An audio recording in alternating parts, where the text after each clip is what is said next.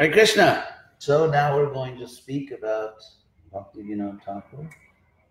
That's the royal we. So stay tuned here. I'm going to go over to my other sitting place. Have me a pillow for this pillow cushion.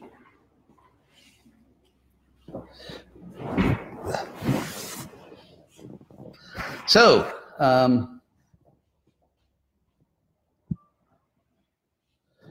first I'm going to translate that song for you, that verse that we sing to Bhaktivinoda Thakur. Namo Bhaktivinodaya Satchidananda Namine Gauda Shakti Swarupaya Rupanuga Varayate. This means, of course, I bow to Bhaktivinoda, Namo Bhaktivinodaya Satchidananda Namine, who is known as Satchidananda. Sat means eternal, Chit means full of knowledge, and Ananda means blissful or bliss. So Bhaktivinoda Thakur is called Satchidananda because he has realized his eternal form, his eternal identity as Satchidananda, eternal, blissful, full of knowledge, as a loving servant of Krishna. So Namo Bhaktivinodaya Satchidananda Namine Gauda Shakti Swarupaya. He's a Swarupa, or the very form of, the personification of Lord Chaitanya's power, Lord Chaitanya's potency, Gauda Shakti Swarupa. So Gauda Shakti Swarupaya Rupanuga Varayate, and the best of the followers of Rupa Goswami. We are called, or we try to be, Rupanuga. Anu in Sanskrit means follow, and ga means to go, so anuga means a follower. A follower, anuga. So there's Rupa Anuga, follower of Rupa Goswami, Rupa Anuga. And so why Rupa? Because, of course, Lord Chaitanya had many great devotees. Rupa Goswami was, of course, the senior, actually not senior, his older brother Sanatan was older, but he was considered sort of the, I guess, the leader of the six Goswamis. And they really established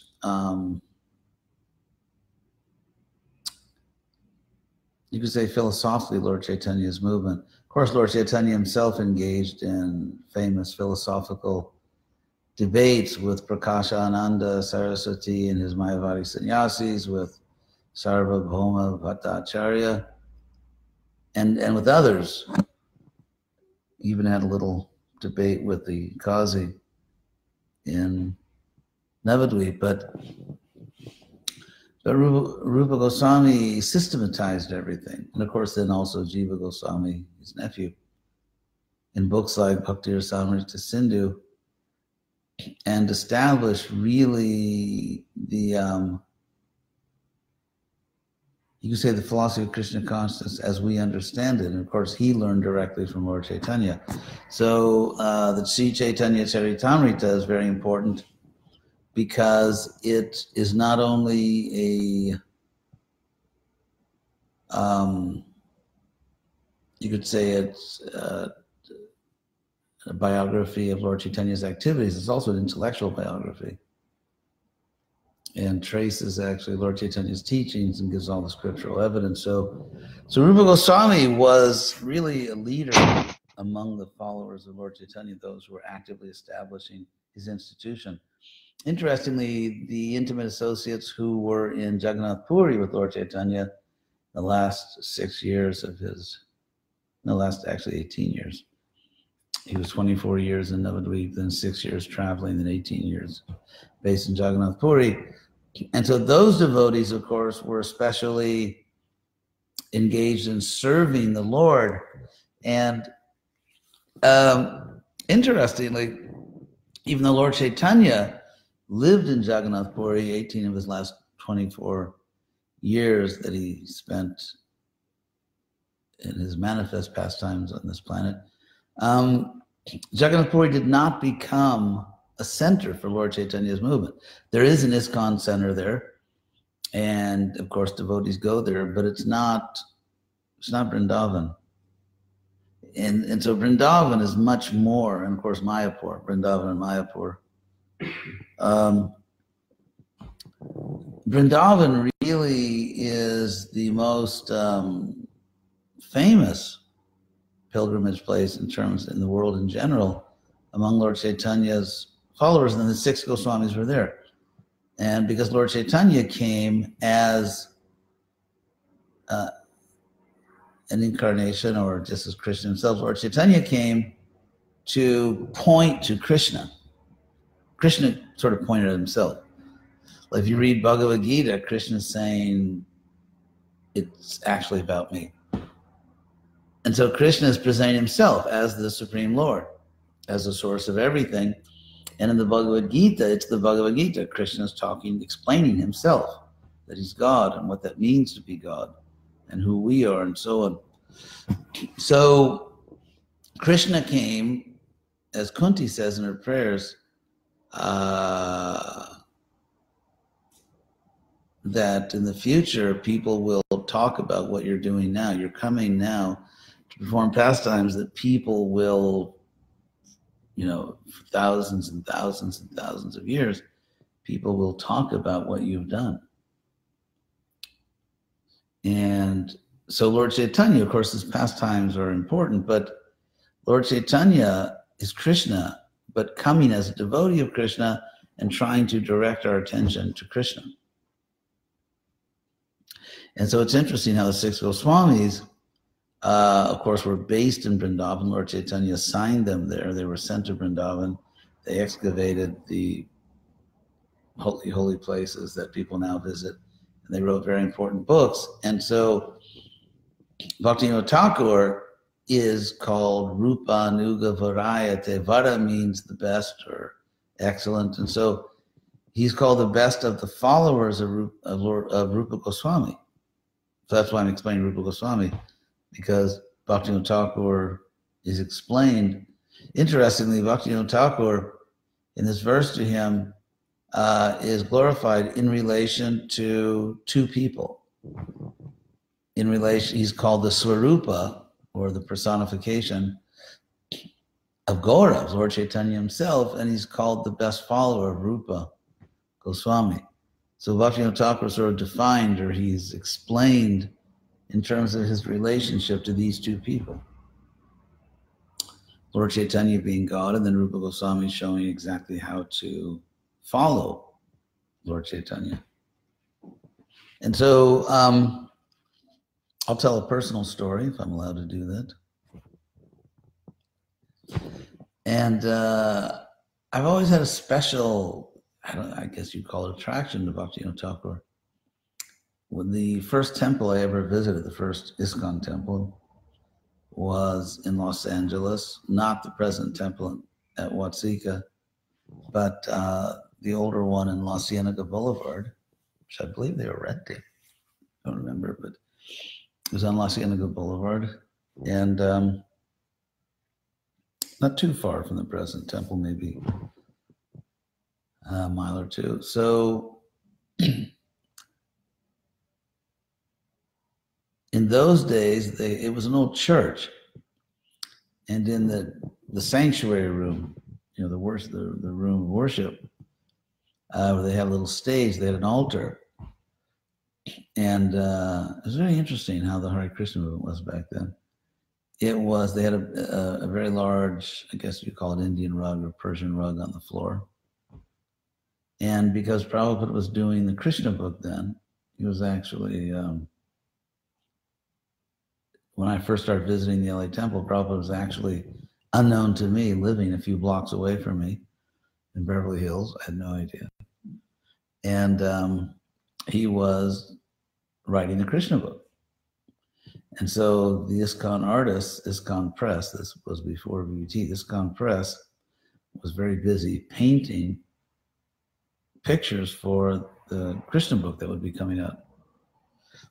And so they had a lot of these pictures and other pictures also, around the walls, around 3 walls of the temple room. Of course, the 4th wall was the altar in the front. And so devotees in those days during kirtan, I was just a guest there, they would, there was no men's side or women's side back then.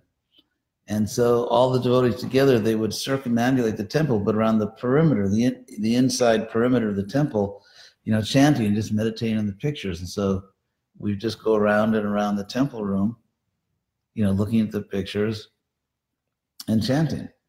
And that was kirtan in those days. So I remember when I came in front of the altar, which I did about approximately every 2 minutes as we were going around. But I don't even know what an altar was. I didn't really come from a religion where you had altars with pictures and everything. But I remember that what first caught my eye on the altar, what first really struck me, was a picture of Bhaktivinoda Thakur. And that was almost the first experience I had in this life, a feeling that I had a spiritual connection that was could not be explained in terms of material psychology. That was a spiritual experience, if I can use those words. And of course, then soon after that, Krishna just revealed to me, I guess you could say, just in my heart. It was just a very clear revelation. I didn't question it. Just seemed like, yeah, of course.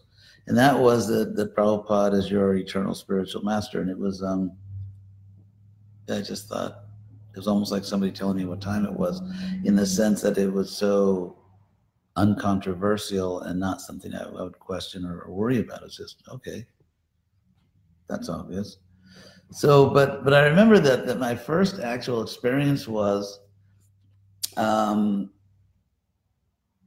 remember that going by the altar, not even knowing, and I didn't have the concept of altar in my mind, and just seeing Bhaktivinoda and just feeling that somehow he knew that I was looking at him and that there was a connection there.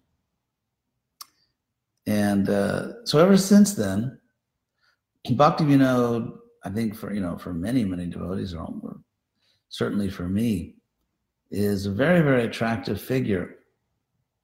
He was, among the followers of Lord Chaitanya, you could say he's really the first modern acharya. Because if you look at, some of the Vaishnavas before that, they might have been in the 19th century, they might have been in the 11th century. I mean, in terms of how they lived and everything, they were just sort of in this timeless culture.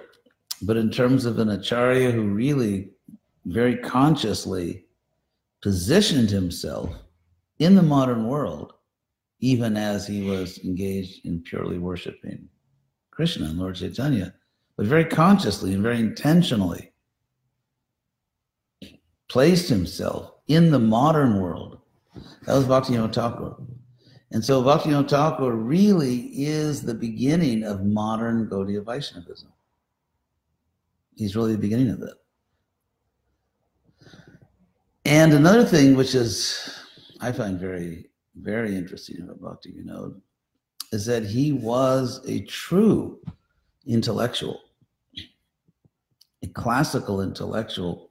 Nowadays, there are very few intellectuals. They're kind of people that scream at other people that don't agree with them, and they're, but in terms of people that are really well-rounded, well-read, thoughtful intellectuals, there aren't that many nowadays. And Bhaktivinoda Thakur was definitely one. Bhaktivinoda Thakur, as all the serious biographies explain, belonged to a very important group of people in British India called the Bhadralok. And Bhadralok is sort of a translation into Bengali. It's Sanskrit Bengali. I mean, it's Bengali, which is basically just Sanskrit words. It's a translation of an important English term, which was good society. because in England at the time, or in Europe at the time, there was a real distinction and boundary between, let's say, common people, what we might call with great affection Shudras, and the more educated, higher class people, not just nobles, not titled nobles, or just necessarily people who were very rich. People who were just educated, good educated people who had serious moral standards. It included a moral dimension, people who were decent, who followed the moral rules, which were basically our principles without the vegetarian thing. So, but otherwise, in terms of sexual mores and gambling and drinking, they were, you know, pretty much like that. And so those respectable men and women who, again, were educated and decent, they would refer to them as good society. There's a line, actually, in a Jane Austen novel called Sensibility, where Mrs. Jennings is describing to the heroine of the story what happened to this very unfortunate girl who was exploited by her guardian, and basically her life was ruined. And so the lady says she was lost to all good society. So the Bengali translation of good society is Bhadralok. And the term in India, especially West Bengal, or Bengal in those days, it wasn't really divided so much, because the British had their capital up until, I don't know, mid 1800s, they had their capital in Bengal. And Bengal is very much the intellectual and cultural center of, in addition to being the political center of British India. So the Bhadralok, that term was used more specifically in India to refer, especially in West Bengal or Bengal, to intelligent, educated Bengalis, including many younger ones, who were intellectually sophisticated, who were well-read in the Western sense, who had either formally or the equivalent of a Western education, and who were really up on things, who could, you know, go eye to eye with the Western intellectuals. Many of whom were ministers, because in the Protestant religions, including the Church of England, you had to really be educated to be a minister. And so these preachers were coming to India from Europe, and especially from Britain, and they were educated people. And they weren't just, it wasn't like, you know, the Spanish approach to Latin America, like you could convert or die a horrible death, or perhaps both, you know. We might actually offer you both. But the British, I mean, it was very different. If you compare the Spanish in the Western Hemisphere and the Americas and the British in India, it's, despite some really bad things the British did, it's very, very different. They're actually trying to persuade Hindus, and they're trying to persuade the educated newer generations, and they have debates and they discuss things, and you have British people who become, you know, great Sanskrit scholars and write the dictionaries that we still use and the grammar books and so on. And so it was very interesting. I consider that time, the time that Bhaktivinoda Thakur lived in, I think intellectually is probably one of the most interesting times in modern history. The age we live in now is intellectually not at all interesting, for the simple reason that there are very few real intellectuals. I mean, there are propagandists in the universities for left-wing causes and things like that, but in terms of real intellectuals who are, because what was interesting about this intellectual period that Bhaktivinoda very actively participated in. So to understand Bhaktivinoda Thakur, you really have to understand this historical context, because that's the world he lived in and he was very active in. That was his, quote unquote, his preaching field. And so most of the intellectuals on both sides were actually religious. They're religious. And so it was given that there's a God and that God has certain features, such as being all powerful and all knowing and all good. And so now, what are the implications of that? If you accept that there's a triple O God, you know, omnipotent, omniscient, omnibenevolent, if you accept that there's a triple O God, then what does that mean? Does it mean that, does that suggest that maybe Krishna is God? Does it suggest Krishna is not God? What about Jesus? You know, and there are, you know, major philosophical problems with Christian doctrine. I mean, catastrophic theological problems actually with Christian, which I won't go into now. But so they were discussing all these things. These people were very sophisticated, and Bhaktivinoda was right there with them. He read all the books they read, and he knew history. He knew philosophy. I mean, he was right up there, you know, discussing. Consider a person, Bhaktivinoda Thakur, who was so brilliant that he writes poetry in 3 languages. I mean, it's one thing to know how to order your lunch in several languages, or you can have a simple conversation or something like that. But to write poetry, because I mean, poetry is it's kind of very refined language. That's what poetry is. It's you could say the most refined language. So to write serious poetry, good poetry in 3 languages, which were Bengali, Sanskrit, and English, is something. Bhaktivinoda Thakur is very concerned to save the Western world. This concern with, this awareness of the Western world, which Bhaktivinoda was keenly aware of. I mean, he lived really in a hybrid world. He lived, you could say, in the Western world intellectually as much, you know, just as he lived in an Indian world. I mean, ultimately, of course, he lived in Krishna consciousness, but in terms of worldly culture, he was as Western as he was Bengali. And he's the one that first sent one of our books to a Western university. And he's very concerned to bring this mission around the world, especially the Western people. He's very concerned. He's really focused on it.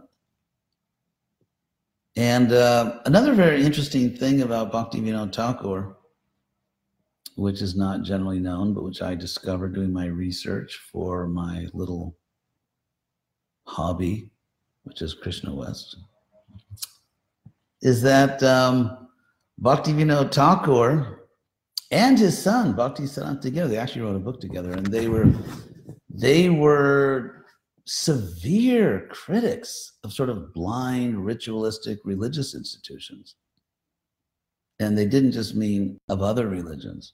They also meant Vaishnava institutions. And they were, I mean, really heavy criticism. And they, for example, Bhaktivinoda Thakur and his son say the worst kind of Vaishnava who thinks that another Vaishnava is someone that dresses a certain way or wears a certain kind of tilak, and to think that that's what makes you a devotee is the worst kind of Vaishnavism. They actually say that. And they talk about the tendency. It's very interesting because if you look, just take a step back and look at a religion, you know, what happens to a religious institution over time.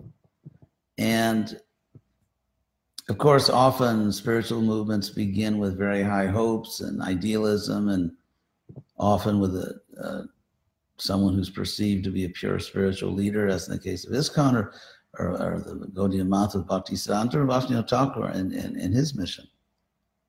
And so what you have is, inevitably, if you have a powerful acharya or preacher in any religion, and people come, and more people come, and at a certain point you have to organize, otherwise it's just chaos. I mean, there's just like 3 people hanging out. Yeah, let's read the Bhagavatam tonight. You don't need an institution, but if you've got 300 people, it's like, how do you even feed them unless you have some kind of management? I mean, you just have to organize things. How do you engage people? And so you have this this ironic dynamic in the material world that the more you have a pure leader, the more you get an institution, and the more you get an institution, the more you tend to forget the original purity. And so it's sort of this thing that plays against itself. And you see it throughout history in all religions. So then what happens is you get people who are good managers, but not necessarily great, not necessarily pure souls, but they rise to positions of leadership in religious institutions. And actually, I'm not saying that every leader of a religious institution is just some kind of clever bureaucrat that's not really spiritual. I'm not saying that, but I am saying that, yeah, some of them are. Some of them really are not that spiritual, but they follow the basic principles, and they kind of, either they're good managers or just they convince other people they are, and then once they get power, you can't get rid of them. And so in every religious institution, you get a certain number of people who are better at management than they are at love of God. And then what happens over time? So to make a long story short, to keep a spiritual institution truly spiritual, and not just, and not to have at least some leaders, I don't mean all leaders, some leaders who are really ambitious and attached to their positions and really kind of by nature like to tell other people what to do, but they justify it all by using words like parampara, and you can't make spiritual advancement unless you do what I say, and Prabhupada said you should follow me, and so you get that. Again, I'm not saying all leaders are like that. I'm not even saying most leaders are like that, but are some leaders like that? Oh my God. I mean, anyone in Hare Krishna movement knows the answer to that one.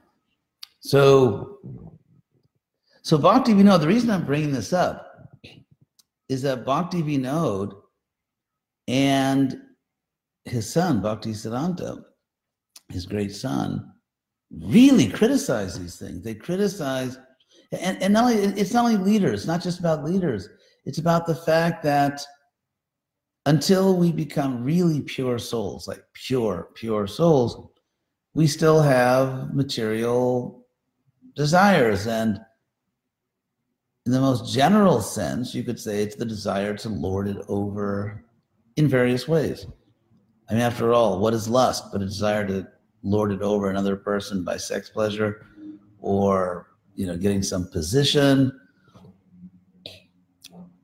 Getting money is another way to lord it over. Again, I'm not saying everyone who has a position or money is like this, but some people are. Some people certainly are. And so,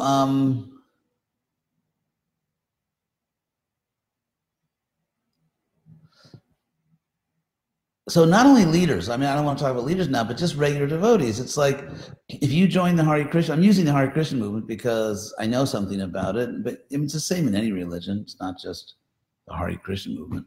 It's any religious organization where people themselves, because we are working towards spiritual liberation. We may not be completely there yet.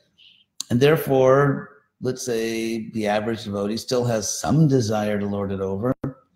And it's very common to dovetail that desire by thinking you're better than non-devotees. It's sort of it's a delicate thing, because unless you think it's better to be a devotee than a non-devotee, why would you be a devotee?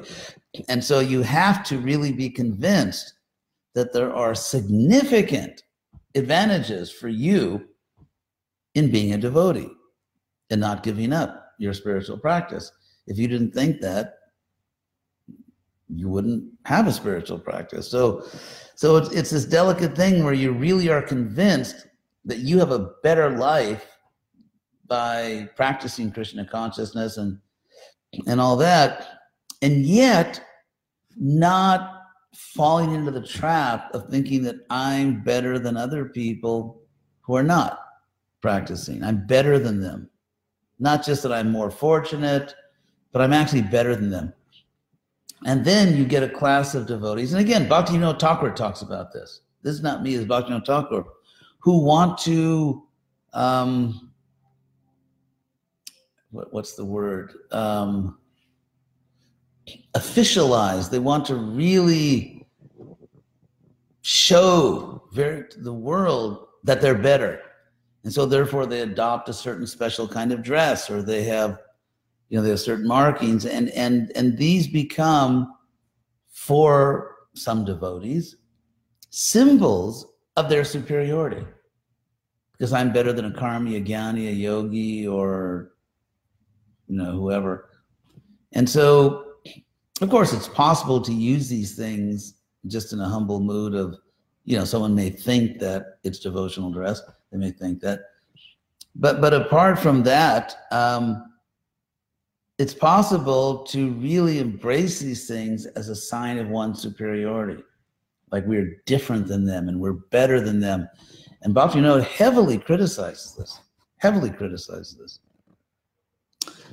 And you can fall into this illusion, which Bhaktivinoda criticizes, of thinking that the greater you are as a Vaishnava, the more different you are from non-Vaishnavas. And so you get this consciousness where we have to really make clear to ourselves and to the world that we're different. We're not you. We're a different group. We're different people. And we're not like you. And what's interesting is that according to our philosophy, the more one wants to do that, the more one is actually not advanced in a neophyte. Because if you look at the third class, second class, first class devotee, third class devotee can't even make friendship with devotees, doesn't really care about anyone, except goes and worships the deity. And then a second class devotee actually makes friendship with devotees and cares about non-devotees. A second class devotee preaches because a second class devotee cares about other people, cares about them, feels empathy for them.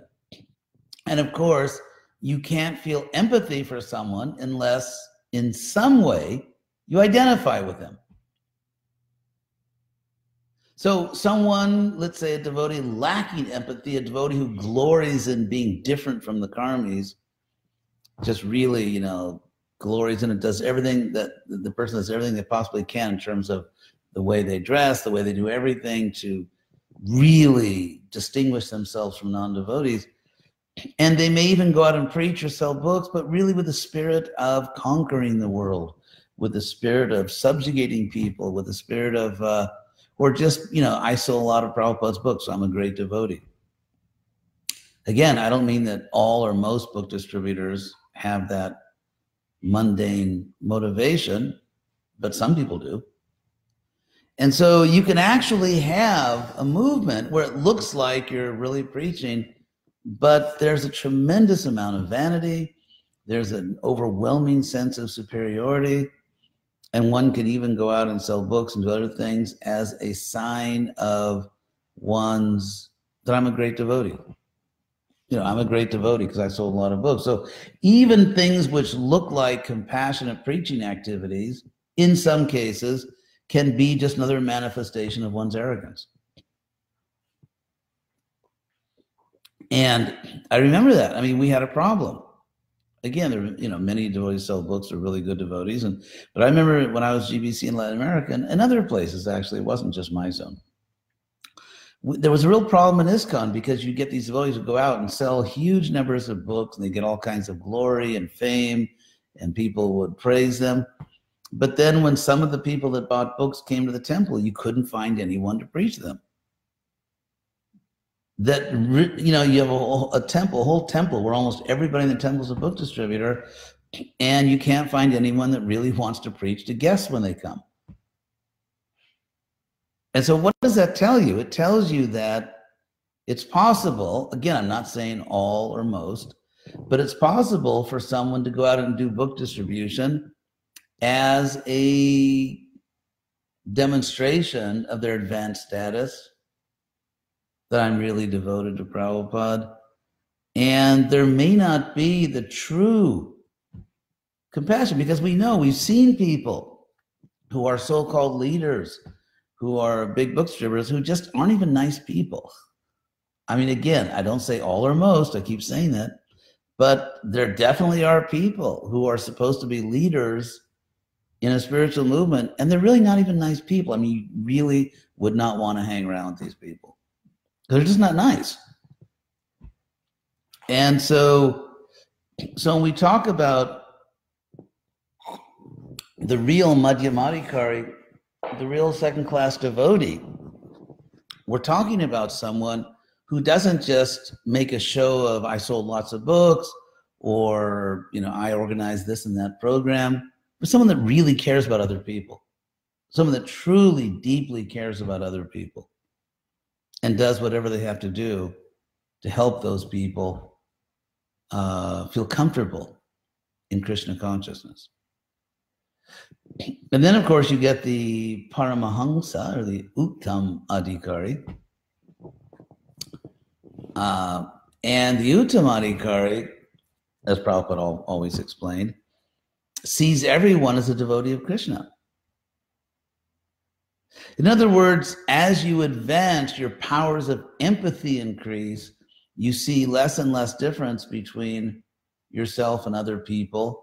It's the neophyte who is threatened by the world, because the neophyte, you know, in a moment could just kind of flip and go back to the material world. And so, you know, the neophyte may want to really kind of hide from the non-devotees, or as some devotees say, when I go out in public, you know, I need to dress in, you know, sort of an exotic way as a devotee, because when people look at me as being very different, I need that.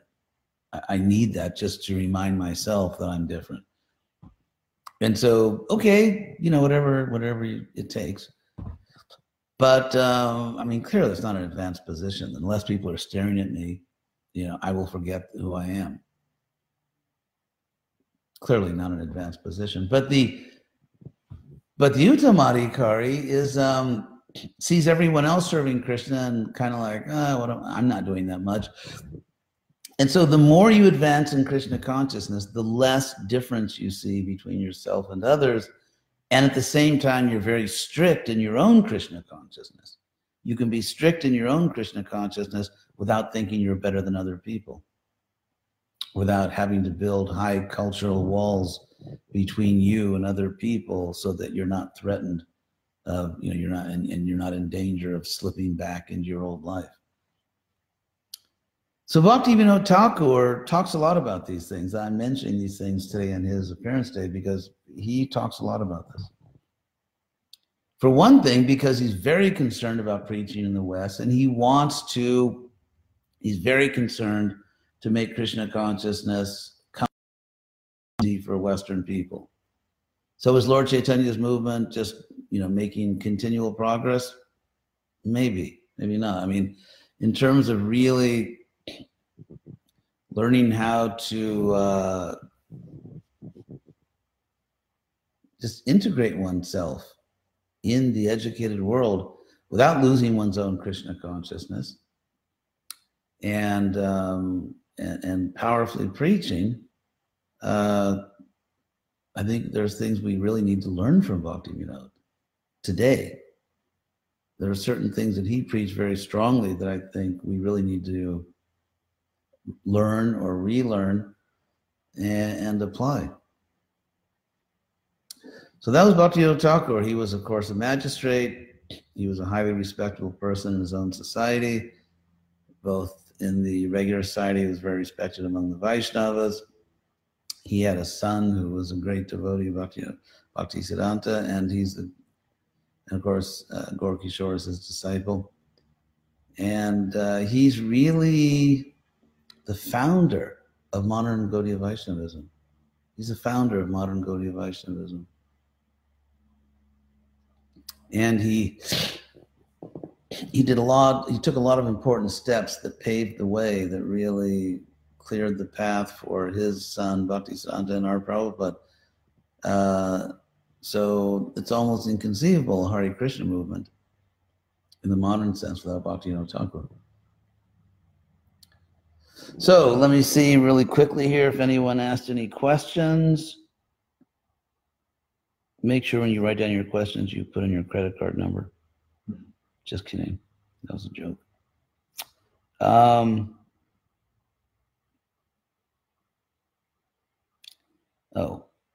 What about, this is very interesting. What about us that don't fit in anywhere? Maybe karmis think we are odd, and the other devotees judge the way we preach. How do we deal with that pressure? How do we associate when our local association is maybe not so nice people, to use your word? Karmis think we're odd. I think that would only be true if you live in a very strange place. I mean, I think it's possible to be a good devotee and a Krishna conscious preacher and not be seen by everyone around you as strange. So I think there's a way to, people obviously sooner or later will figure out you're different. And people, they may have this or that opinion about Gaudiya Vaishnavism, but I think the real challenge for us is to find a way to be good devotees, serious practitioners, and at the same time make people comfortable with us and just fit in. And I think there are devotees that are doing that, and so it is possible. Okay, thank you all very much for listening, and all glories to Bhaktivinoda Thakur, and hope to see you all soon. Hare Krishna.